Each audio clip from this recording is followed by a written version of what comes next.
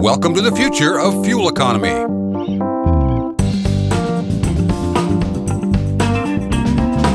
Hi everybody, Jim Park here. This is episode 2 of season 3 of HDT Talks Trucking. Sometime later this year, the first of the GHG 2021 truck models will hit the dealer lots.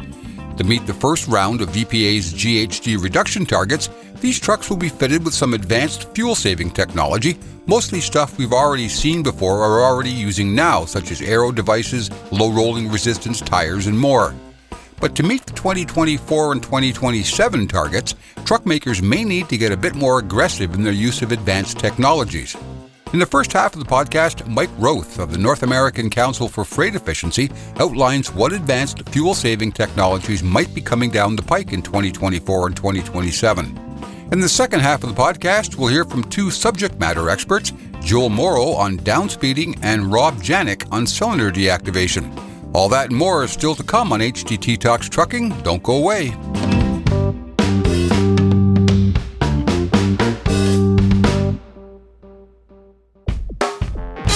Count on HDT to bring you the latest news on COVID-19 and lots of original reporting from our award-winning editorial team. Our coverage includes market reports, reader surveys, webinars, and more. Check out our COVID-19 Information Center links on truckinginfo.com. So we've got Mike Roth joining us right now. He's the Executive Director of the North American Council for Freight Efficiency. He's been watching GHG 1 and 2 pretty closely over the years, and he's probably the right guy to talk to figure out where we're going with GHG Phase 2. Mike, how are you this afternoon? No, I'm doing great, Jim. Thanks for having me. And we've been watching the greenhouse gas regulations, both Phase 1 and Phase 2, because we do think it's important to help accelerate the adoption of these technologies for fuel saving. When fuel is low price, sometimes fleets stop buying some of these technologies, and when it's high, then they want them as fast as they can get them. And so the rule kind of flattens that out, a bit, Jim. It says, okay, the manufacturers need to build more fuel-efficient trucks, and so the various mix of all their production gets put into a calculation. And so they over time, whether it's 2021, 2024, 2027, they need to meet certain combined levels. They don't really call it CAFE like they do in cars, but it sort of is that. They average out all the trucks that they're building and with all the different features on it, and they either comply or they don't over time. So the rule's here, and Phase 2 starts in a few months. Yeah, model year 2021, I guess, is the first one that we can expect to see any changes. What do you think's coming in 2021 as far as model year 2021, that is, as far as new technology, or is it just going to be stuff we've already got out there working right now, do you think? So it'll be the things that are already out there. The truck manufacturers and, trailer manufacturers to some extent, although, the rule is paused for trailers.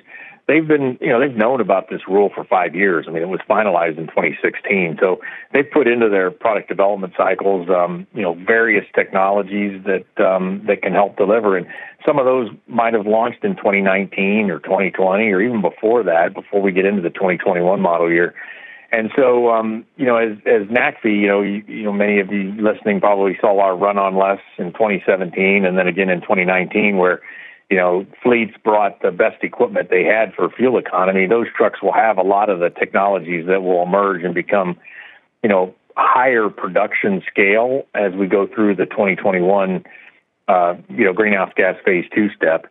And so, those are things like, lower rolling resistance tires, more aerodynamics, whether they're, skirts or on the tractors, or even these, drive fairing, aerodynamic, drive wheel fairings, and those all will contribute to a lower fuel consumption greenhouse gas GEM model that the manufacturers need to report to the government. So for 2021, we expect it to be broader use of current technologies. And so to get broader acceptance, the manufacturers need to offer them to the buyers and price them. So one of the things a lot of people don't talk about is these technologies will the manufacturers can price them more aggressively to get more fleets to buy them to meet their compliance level. So we see that becoming a lever that the truck manufacturers will use in their pricing of different features.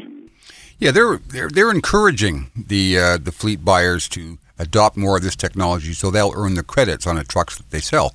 If they start pricing some of this technology beyond the fleet's threshold for paying, the uptake's going to be a little bit lighter than I hope. Yeah, and that's kind of back to the reason for the rule, right? Is that with over the last decades we've seen big swings in fuel price, so this helps with that, and also there's the design of the features or the design of the technologies for broader use. So what I mean by that is that here there may be a particular new product that's available, but it's only available on 6x4s and not 4x2s, or it's available on sleepers and not day cabs. So for the manufacturers to get the volumes up to get the benefits in the regulation, they'll need to design and make those features available across the broader product offering. So we're seeing that happen right now, and even things like turbo compounding at a manufacturer, some variable accessories, water pumps, and so forth that are available on some manufacturers. Different truck builders will, offer either as standard equipment or optional equipment these technologies differently, and so they'll all have different recipes for how they meet the greenhouse gas rule over time. And as we move then into 2024 and 2027, both additional steps in this that are law in the regulation as we speak. The manufacturers will bring some new technologies to the table and continue to expand the ones that exist in order to meet the overall regulation. One of the ones we've heard talked about future technologies quite a bit actually is the offboarding of various engine components like air compressors, water pumps, those sorts of things. Switching over to perhaps a 48-volt electrical system that hasn't been decided yet, but taking some of that parasitic draw off the engine is bound to do something for fuel economy. Do you expect to see much of that coming in 2024? That's a great question. So NACFE has studied this, and we've got a couple of confidence reports on electrifying accessories and taking some of this load off. And it makes sense from an engineering perspective. That consumes a lot of fuel. And if we can use them only when we need them, we'll save fuel. But you are exactly right, Jim. We most likely will need 48 volt to do that, and that's a huge step. And the industry tends to look at that as one of those steps that all manufacturers will take at the same time. And so, and that takes a lot of planning, a lot of work with the manufacturers, the suppliers of the components, even through organizations like TMC and so forth. So. It'll be interesting to see. I don't see it for 2024. Could be wrong. That's pretty quickly when you think about these product development cycles. But I would say this. I'm a Super Truck, a Department of Energy Super Truck merit reviewer, and all of the 5 Super Trucks that are being worked on right now in Super Truck 2 from all the manufacturers include 48 volt systems, and these are trucks that'll be hauling freight in the next year or two. And so as the truck builders looked at, how do we build something that's, a prototype, these DOE Super Trucks are prototypes, but how do we build something that meets those levels of performance? They saw 48 volt as a must. It's amusing to me that first Super Truck that came out, the Cummins Peterbilt effort, I think it was 10.1 miles per gallon they achieved, and everybody was going, isn't that amazing?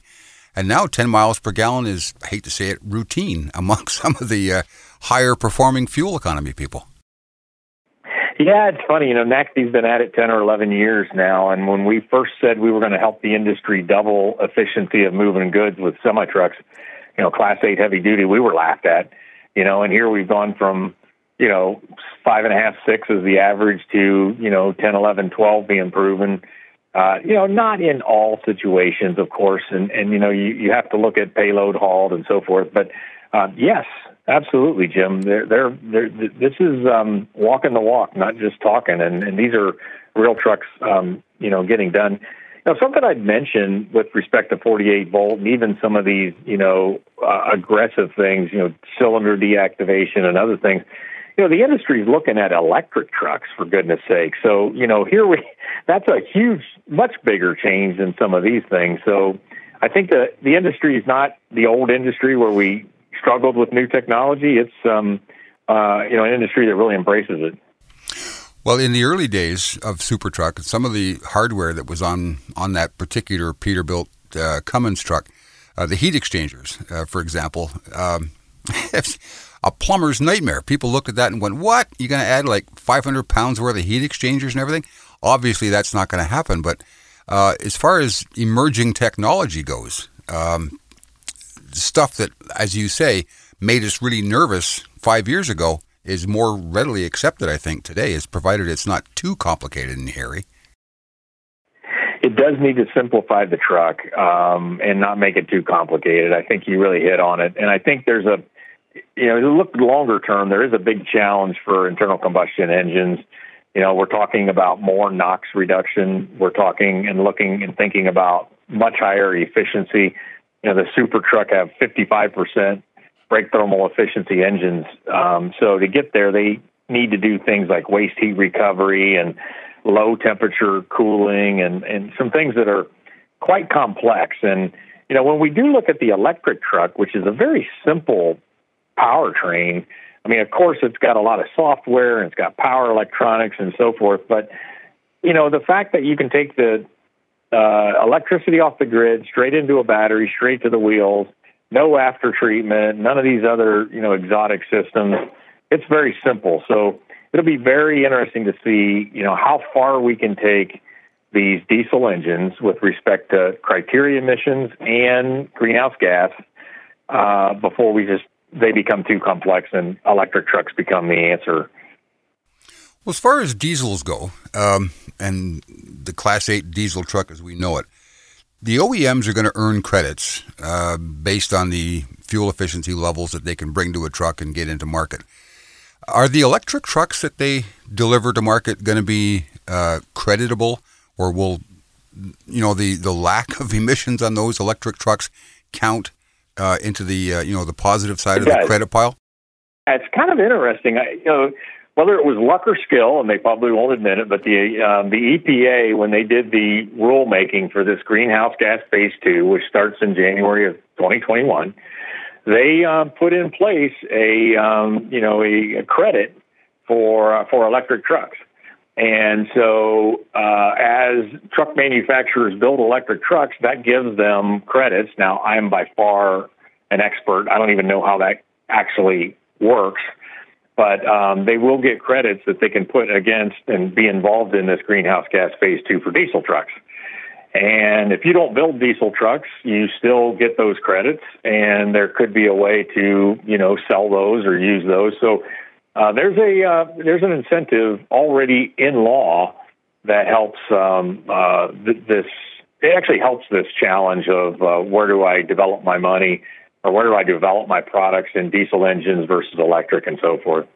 So theoretically, then, that could cut the diesel people a little bit of slack in having to pour all that investment into, half a mile per gallon improvement if they can recover that with credits on the electric trucks they sell.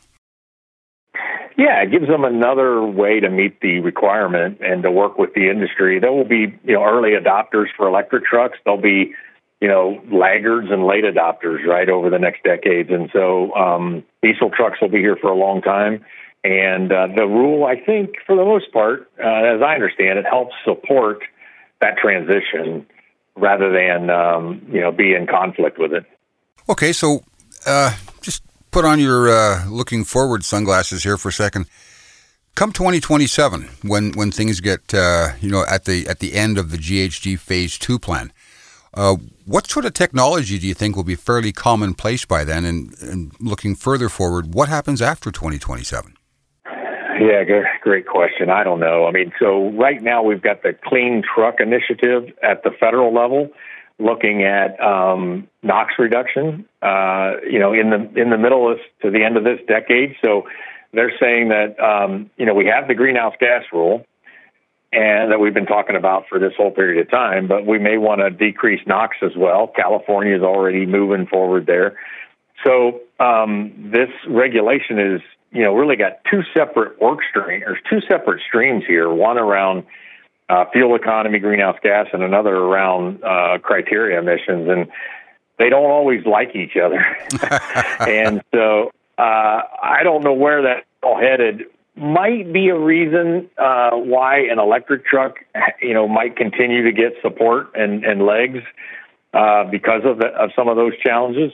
But of course, electric trucks, as we've all been talking about, with infrastructure, with all kinds of other difficulties in adoption, it'll have its own challenges. So I think as we get into the end of this decade, we will be, this will be challenging work, but it'll also be fun and interesting because, where fleets and the manufacturers figure out to put these trucks in the right place to benefit from their advantages and, mitigate their negatives or their challenges will be, they'll be the ones that win.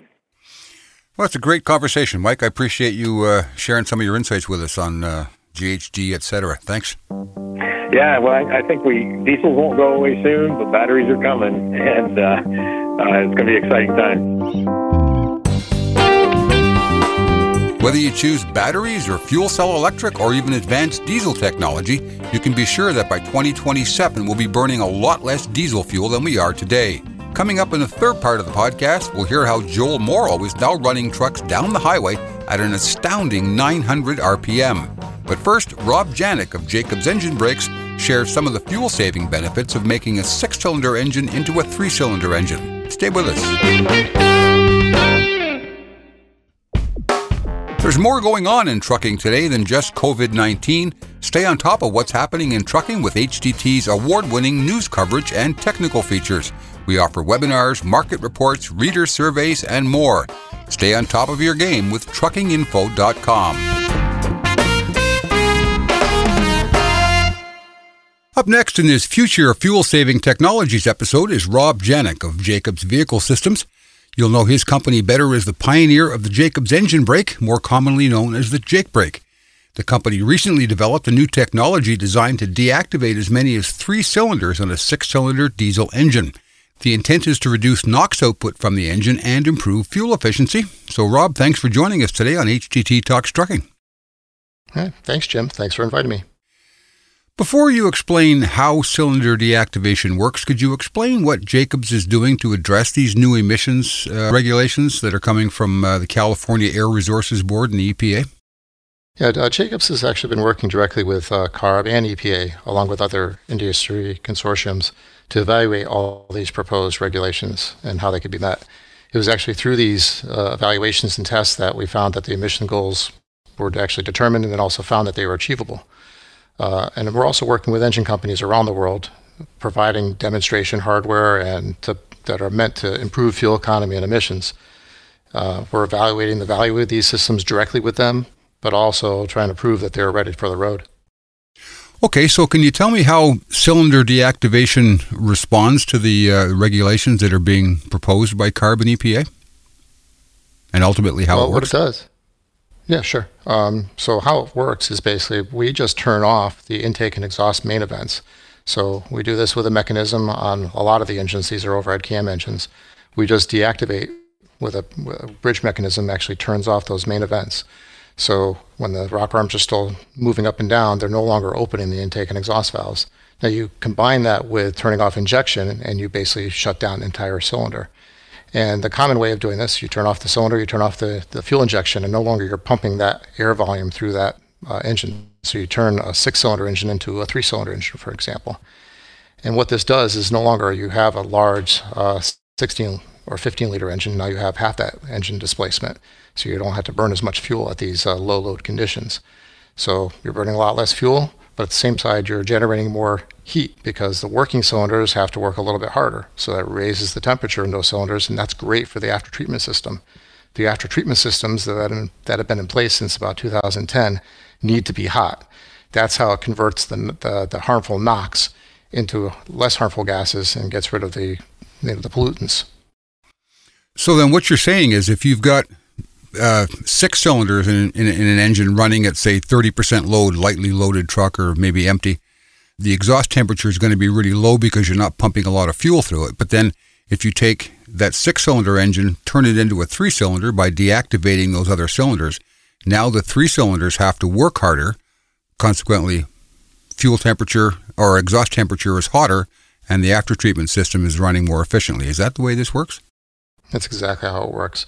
And it's usually at these lightest loads, especially in the idle conditions or really light cruising loads, is where this is most effective. So what happens to the other 3 cylinders, and the piston just bobs up and down and just goes along for the ride? Yes. Yeah, you shut down the intake and exhaust, and basically the piston is just working against that air spring is what we call it. So if you got trapped cylinder charge in there, then it's just basically an air spring. So it's no lost energy, just a little bit of friction of the piston going up and down, but it's not that much by comparison to how much airflow would be going through there. And it's 2 interesting factors of cylinder deactivation is one, it's not only are the 3 cylinders working a little bit higher temperature, but it's also the mass flow. The amount of air going through the entire engine is what actually cools the aftertreatment system down. So net temperature is higher, but also mass flow goes down. So therefore, it's a higher overall temperature that we're looking for. We're not as much cooling going through that aftertreatment system. And how is this going to improve fuel economy? Well, just as I mentioned before, just by having to have less cylinders actually fired, you're actually making a large engine into basically operating like a small engine. So it's operating with a fuel consumption of a much smaller engine. Okay. So why is Jacobs pursuing this? I thought you guys were just about engine braking. Well, yes, Jacobs has been developing engine brakes for over 60 years, but it's actually through those years that we had to develop lots of innovative solutions around engine braking to work on hundreds of different valve trains. But as we continue to improve braking power and integrate engine braking more seamlessly into all these overheads, that we started in the 1990s to start developing variable valve systems. So it was through the variable valve system development that we actually came across these needs. One is, cylinder deactivation, other different kinds of valve opening and closings to improve fuel economy. And one of those mechanisms that came out of that was cylinder deactivation, because cylinder deactivation was integral to one of our latest developments, which was high-powered engine braking. That was basically taking an engine and switching it from a 4-stroke engine into a 2-stroke engine brake.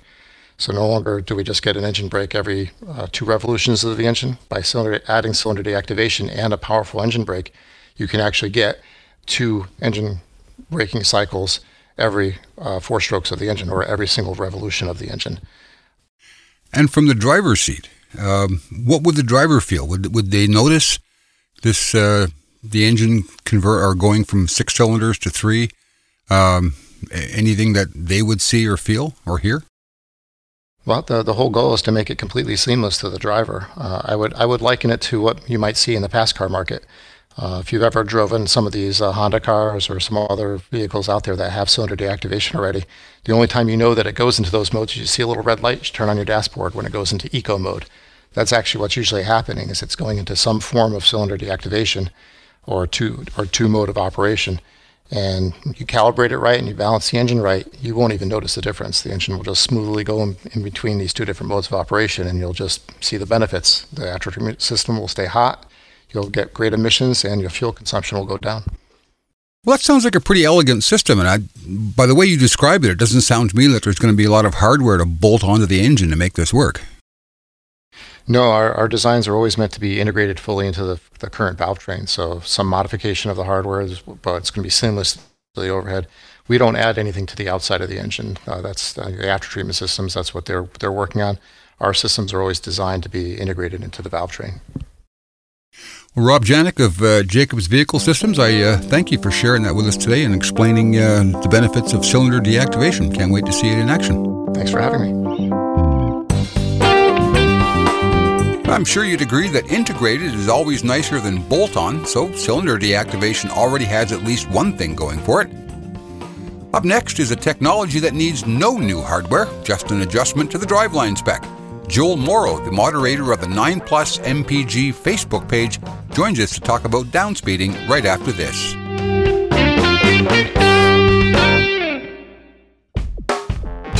Count on HDT to bring you the latest news on COVID-19 and lots of original reporting from our award-winning editorial team. Our coverage includes market reports, reader surveys, webinars, and more. Check out our COVID-19 Information Center links on truckinginfo.com. So we're talking now with Joel Morrow. Technically, he's the Chief Executive Officer at Alpha Drivers Testing and Consulting. Some people might know him as Mr. Fuel Economy. He runs a couple of Facebook pages dedicated to high fuel economy, and he's done a great deal of study and research into what works and what doesn't. We're talking today about downspeeding. Basically, that's the principle where you use tall gears, big tires to keep your engine speed lower to get better fuel economy. So, Joel, you've spent a lot of time working on downspeeding. Where are you now with that process? What kind of numbers are you looking at? Oh, we are running some pretty fast gears right now. We're getting ready to test a 2.16 ratio with an overdrive transmission. That's going to put us out around 75 mile an hour at 1100 RPM, right in that neighborhood, maybe just a touch under. And of course, with that very tall overdrive, that means we're going to utilize direct drive at more moderate speeds. And so we're working on some shift logic to take advantage of the direct drive when appropriate and the extreme very fast overdrive when appropriate, and both these gears will technically be downsped, even though one's slightly higher in the RPM range at a slower speed. We're still, right on the flat line of the torque curve, and we're kind of off the horsepower curve, so it is definitely downsped.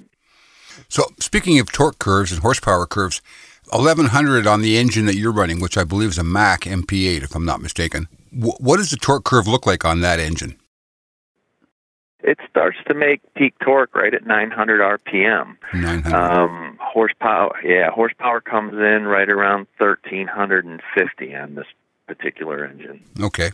So if you're not going to be running 1100 RPM at highway speed. You're going to be running a little bit less. How close are you to peak torque or dropping out of peak torque at highway speed? Right now, it just depends on the situation. Lighter loads, I will run it right on peak torque. 925 RPM cruising down the road. Between 55 and 65 mile an hour, depending if I'm in direct drive or overdrive. So yeah, keeping the revs low, I think is very important to maximize your fuel economy, and it helps to control the parasitic drag in the engine, and that's what downsped's all about. The fewer RPM we're turning, the less drag we have internally in the engine, and thus we have better fuel efficiency. So what are the practical limits then to downspeeding? How far can we technically go with this? Well, with the evolving technologies, as we get away from the variable geometry turbos into some of the newer technologies that are out there, with turbo compounding and asymmetric turbos and whatnot, we're going to see some very low numbers. I think we're going to maybe move away from the larger displacement engines, maybe the 15-liter engines, because we're going to have to put some more beef into the bottom ends of some of these engines to handle the lower RPM. And that being said, that displacement becomes kind of a burden weight-wise. So 13 and even 11-liter engines, I think, are going to be what we're going to see more of in the future. But I think that 900 RPM thing, that's going to become a pretty standard thing, I think, across all the brands. I think they're all going to get down there. They're all going to achieve it in a little bit different fashion, but they're all going to get down there. Now, are you talking about a strictly over-the-road truck, or not something that's geared for mountains or city work? This would be a rolling hills, flat interstate kind of spec?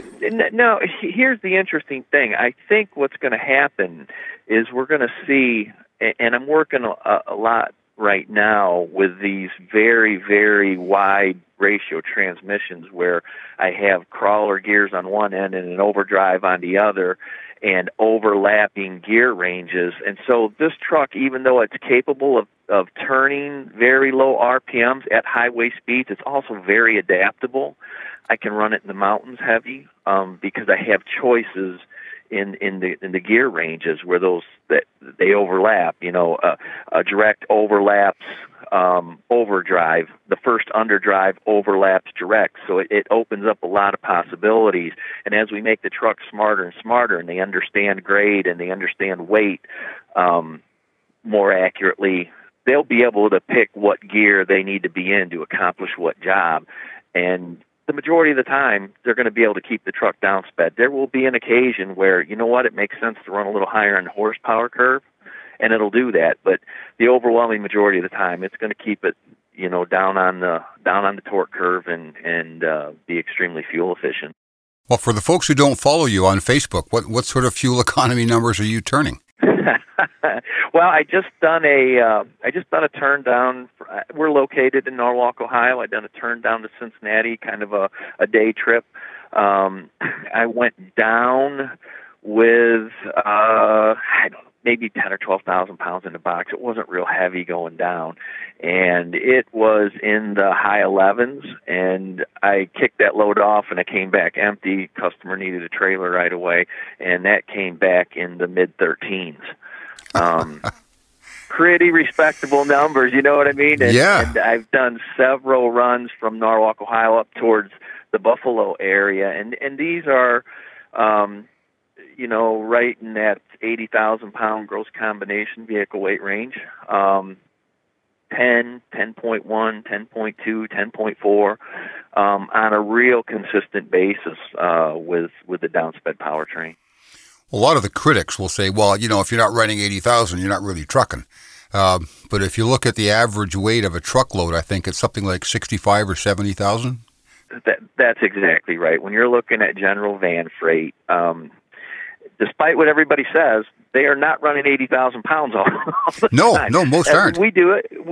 Yeah, we do on occasion. We're just like everybody else. In fact, our average gross combination vehicle weight for the fleet almost exactly mirrors the national average, and I guess that's what you would expect. We're a mid-sized fleet here in the Midwest, and we're running general freight, and 68,000 pounds gross combination. That's our average. So there you go. I mean, nothing out of the ordinary there, right down the middle. No, yeah, exactly. Okay. Exactly. Very typical, very average duty cycle. Now, I do split that duty cycle up into local deliveries. I've run a lot of regional stuff, and I've run some over-the-road stuff.